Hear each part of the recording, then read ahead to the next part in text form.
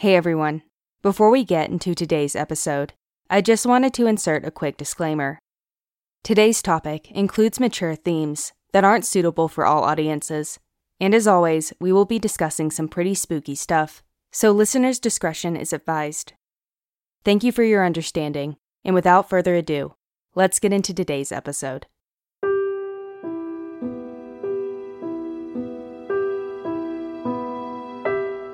Revenge. It's a highly complex and deeply human emotion that all too often runs through the veins of the stories we tell. And like the venom from a viper's fangs, if we let it fester, revenge will almost certainly snuff out all the good in our lives, leaving us only with a petulantly toxic end. Take, for instance, the story of Aaron Burr. Now, if you've seen the musical Hamilton, then you would likely know the name in his story. But in case you haven't, allow me to fill you in. In the early years of the United States, Aaron Burr found himself embroiled in a bitter rivalry with none other than Alexander Hamilton. Burr, a charismatic Democratic Republican, and Hamilton, a passionate Federalist, held starkly contrasting views when it came to how the fledgling country should be governed. A fact that set the stage for one of the most turbulent political feuds in American history. The men spent their careers at each other's throats, criticizing and pointing fingers at every turn. But their rivalry reached its pinnacle in 1804, when Burr set his sights on becoming the governor of New York. However, his ambitions were thwarted when Hamilton's influence was believed to have played a role in Burr's defeat. This perceived insult wounded Burr so badly that he began to plot his revenge. It was July 11th, 1804, when Burr challenged Hamilton to a duel. Thought to be a dangerous practice, forbidden by law, the men were blinded by an unwavering sense of personal honor. So, on that fateful day, Burr and Hamilton walked side by side onto a desolate field in Weehawken, New Jersey. As the sun's rays pierced through the early morning mist, the two adversaries stood face to face, their pistols at the ready. Hamilton, a man guided by a strict code of honor, made a conscious decision. He aimed his pistol into the air, refusing to take a life, but making a symbolic statement nonetheless. Burr, however, held no such restraint. He took aim and fired directly at Hamilton, striking him with a mortal blow. In the aftermath, Burr's reputation suffered greatly. The act of killing such a prominent figure like Hamilton stained his legacy, forever overshadowing his political achievements. And so, revenge took the very thing that Burr had been fighting for. Suffice to say, vengeful actions have the tendency to lead even the best of us down a very bitter road. And more often than not, it's that very bitterness that comes back to haunt us. I'm Courtney Hayes, and you're listening to Haunts. Stay tuned.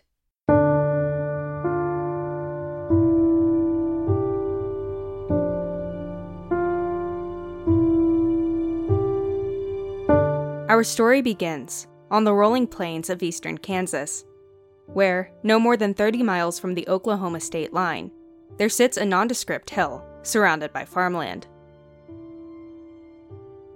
To the unobservant passerby, the knoll would more than likely slip into the backdrop of the otherwise rustic heartland terrain. But for those of us who remain wary of the paranormal, alongside the true crime obsessed, the large metal sign that sits only a few paces away would likely be cause for intrigue.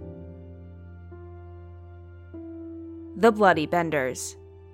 The words are etched across the copper-colored plaque, notating a title that is every bit as sinister as the story that follows.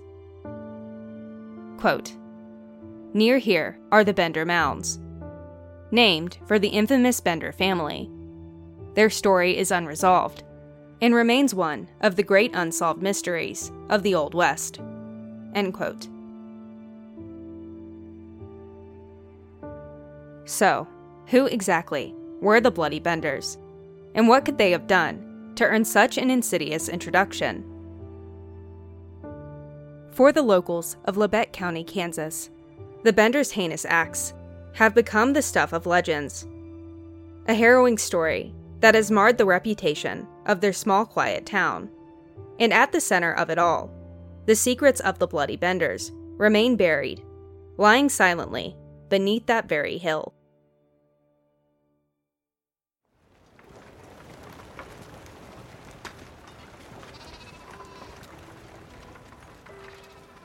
It's hard to believe how welcoming the members of the small farming township had been when the covered wagon rolled into town in the fall of 1870. Although, who could blame them? After all, they really had no reason to think that anything was out of the ordinary. John Bender and his wife Elvira had only recently immigrated from Germany to the United States. Accompanied by their children, John Jr. and Kate, they journeyed to southeastern Kansas and claimed 165 acres of land in Labette County.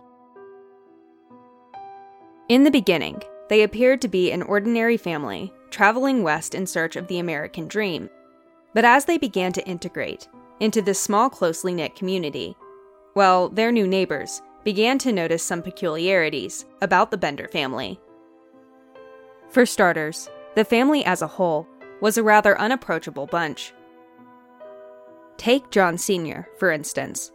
With his bearded face and morose expression, his neighbors described him as a wild and woolly-looking man. And then there was his wife. Known simply by the nickname Ma, the woman was anything but motherly. Speaking in a thick guttural accent that was difficult to comprehend, Ma Bender was notoriously unfriendly towards her new community, earning herself another nickname, She-Devil.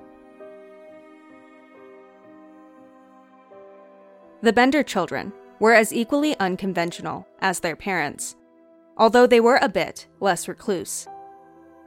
Neither John Jr. nor Kate modeled the thick accent of their parents, and as such, they were much more likable than Ma and Pa. Kate, in specific, was known for her beauty, making her somewhat of a darling in the community's eyes. But even still, Kate was concealing something darker up her sleeves.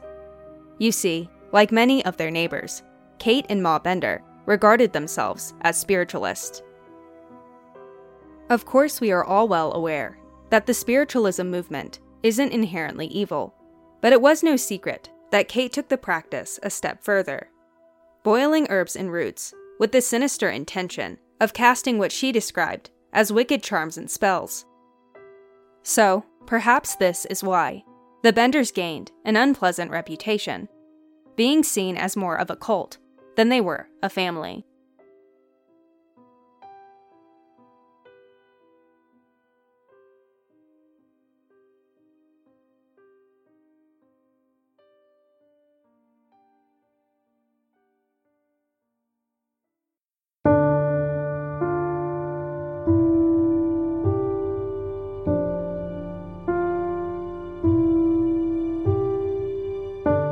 Even in spite of their new neighbors' curious albeit cautious eyes, the Bender family wasted no time in getting down to business.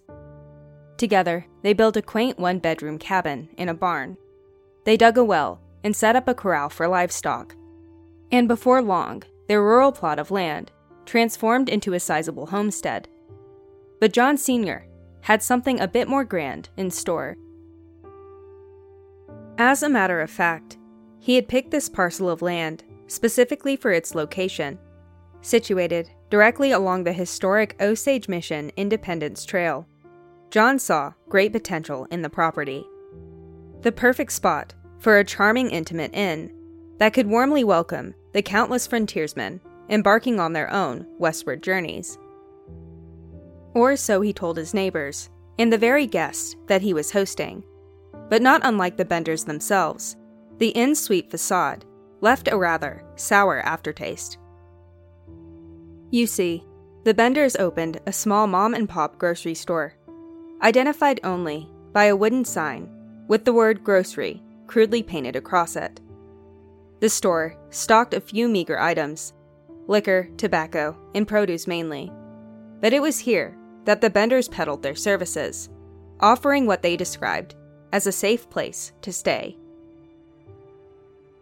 Then, once these weary pioneers booked their accommodations, they were lured even further into the cabin, enticed by the captivating presence of Kate Bender herself. At the young age of 23, Kate skillfully charmed her guests, coaxing them into the kitchenette and offering them a seat at the dining table, the best one in the house. But little did the travelers know, a sinister plan was unfolding. Standing only a few feet behind them were none other than John Sr. and his son. Concealed behind a canvas tarp, the men waited in silence for their opportunity, with a heavy hammer poised in their hands.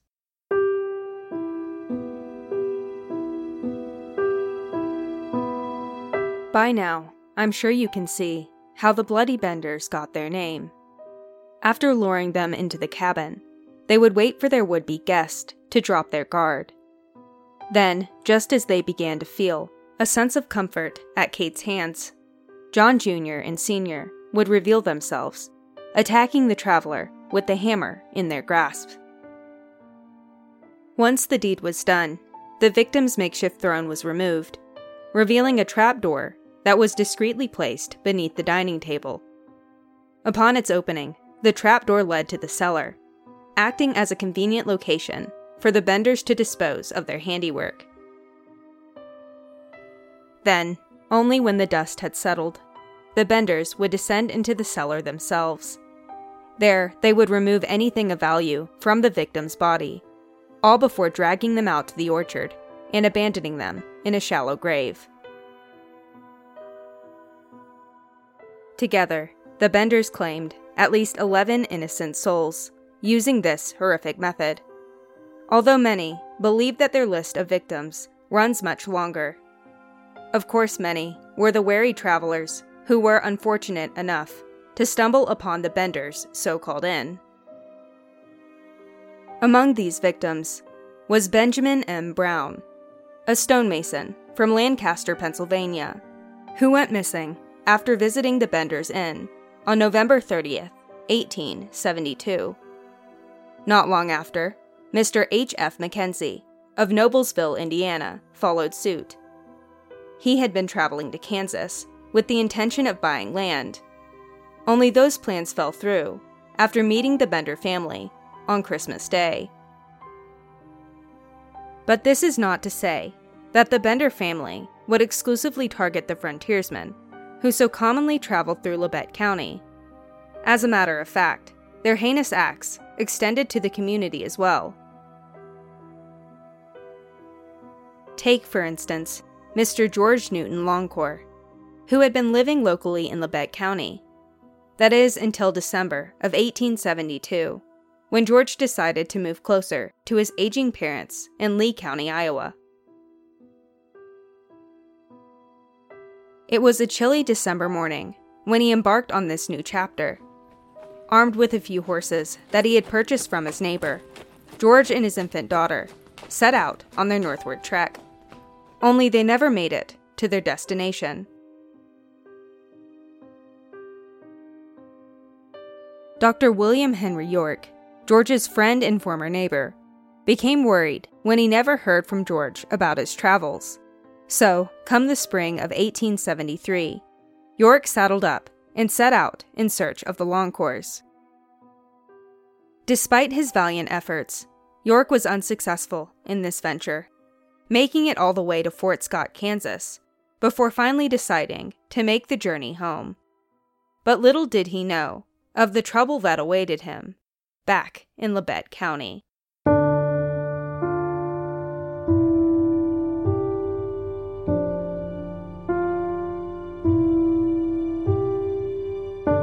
It was the tragic disappearance of Dr. William Henry York that would eventually mark the beginning of the end for the Benders in their callous crimes. After all, the township was a closely knit community where people looked out for one another.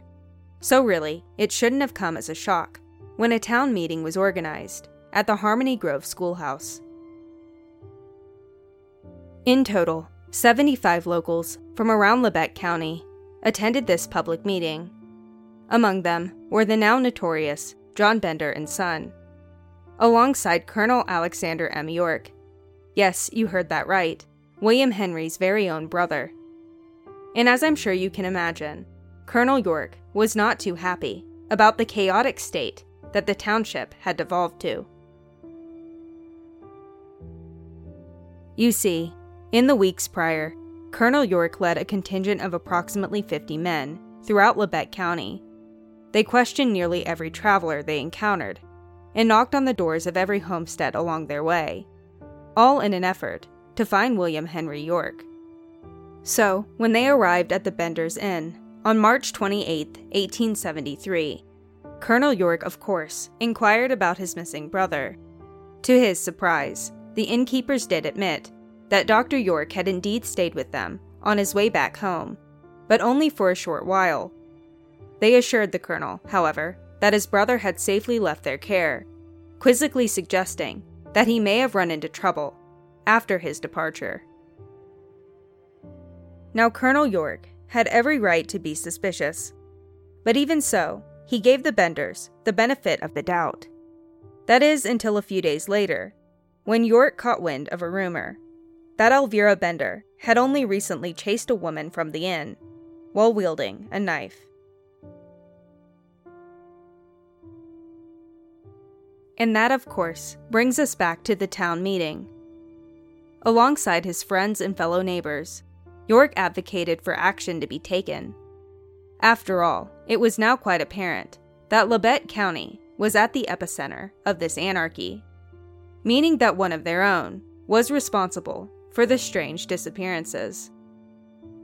So, with that sobering thought hanging freely in the air, the locals could think of only one thing they could do: search each and every homestead from top to bottom, leaving no stone unturned, until the truth itself finally came to light.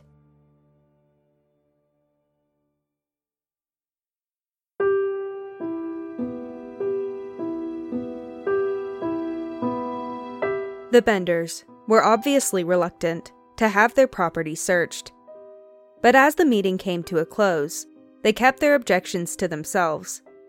Instead, holding their cards close to the chest, the men raced back to the homestead to tell Kate and Ma the news.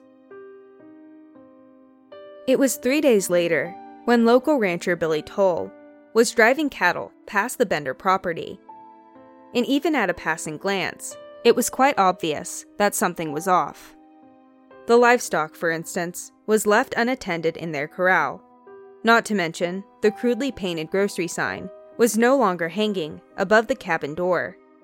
So it would seem that the Bender's Inn had been abandoned. In the days that followed, a search party was organized.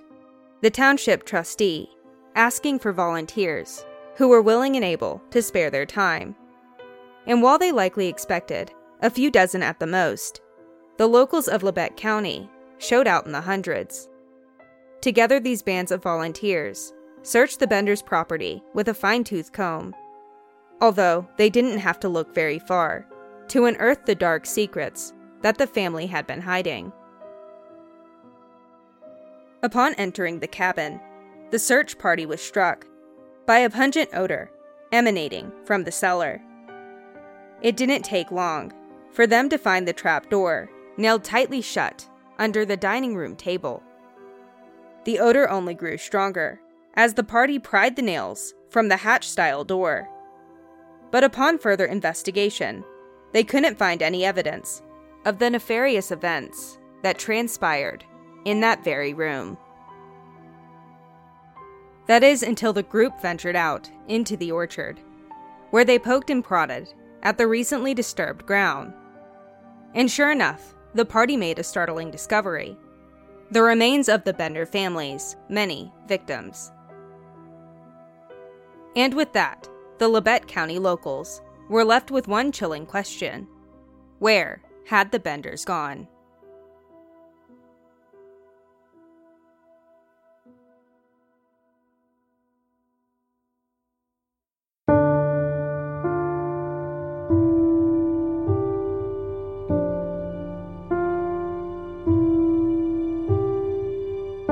According to local lore, the story of the Bloody Benders is every bit as haunting as it is true. As a matter of fact, it is said that their victims still haunt that old unsuspecting hill, consumed by an eternal quest for revenge. Now, the unyielding wrath that plagues these long-forgotten souls may well be the consequence of the Bender family's unlikely escape. You see, despite tireless efforts to track the family down, the Benders continued to elude capture, leaving their ultimate fate shrouded in mystery. As the years passed, various sightings and rumors about the Benders would surface, but none were ever substantiated. Some believe they found refuge in another state, or even fled the country altogether, while others speculated that they may have met a demise of their own.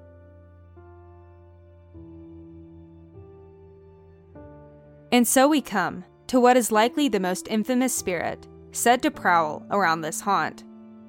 According to legend, at least, the ghost of Kate Bender still lurks about the homestead, perhaps reliving the horrific acts she performed during her life.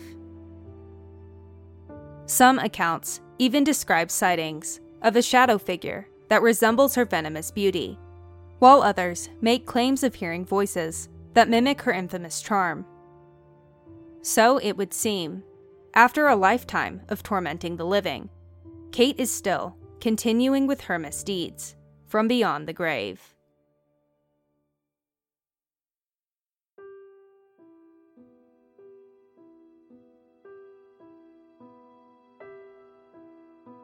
This episode of Haunts was written and produced by me, Courtney Hayes. If you've been enjoying the show so far, I would greatly appreciate it if you could leave us a review. A lot of work goes into each episode, and supporting the show in this way really helps us reach more listeners each week. It's entirely free and takes about 30 seconds, and it would genuinely mean the world to me. Also, if you're interested in learning more about today's topic, I greatly encourage you to check out the show notes section on our website at hauntscast.com. This is the location where I share my sources and provide any visual aid that may be referenced during the show. Finally, I would love to connect with you online. You can find me on Instagram at hauntscast, or you can join our email list for updates about the show. Thank you again for listening, and until next time, happy haunting.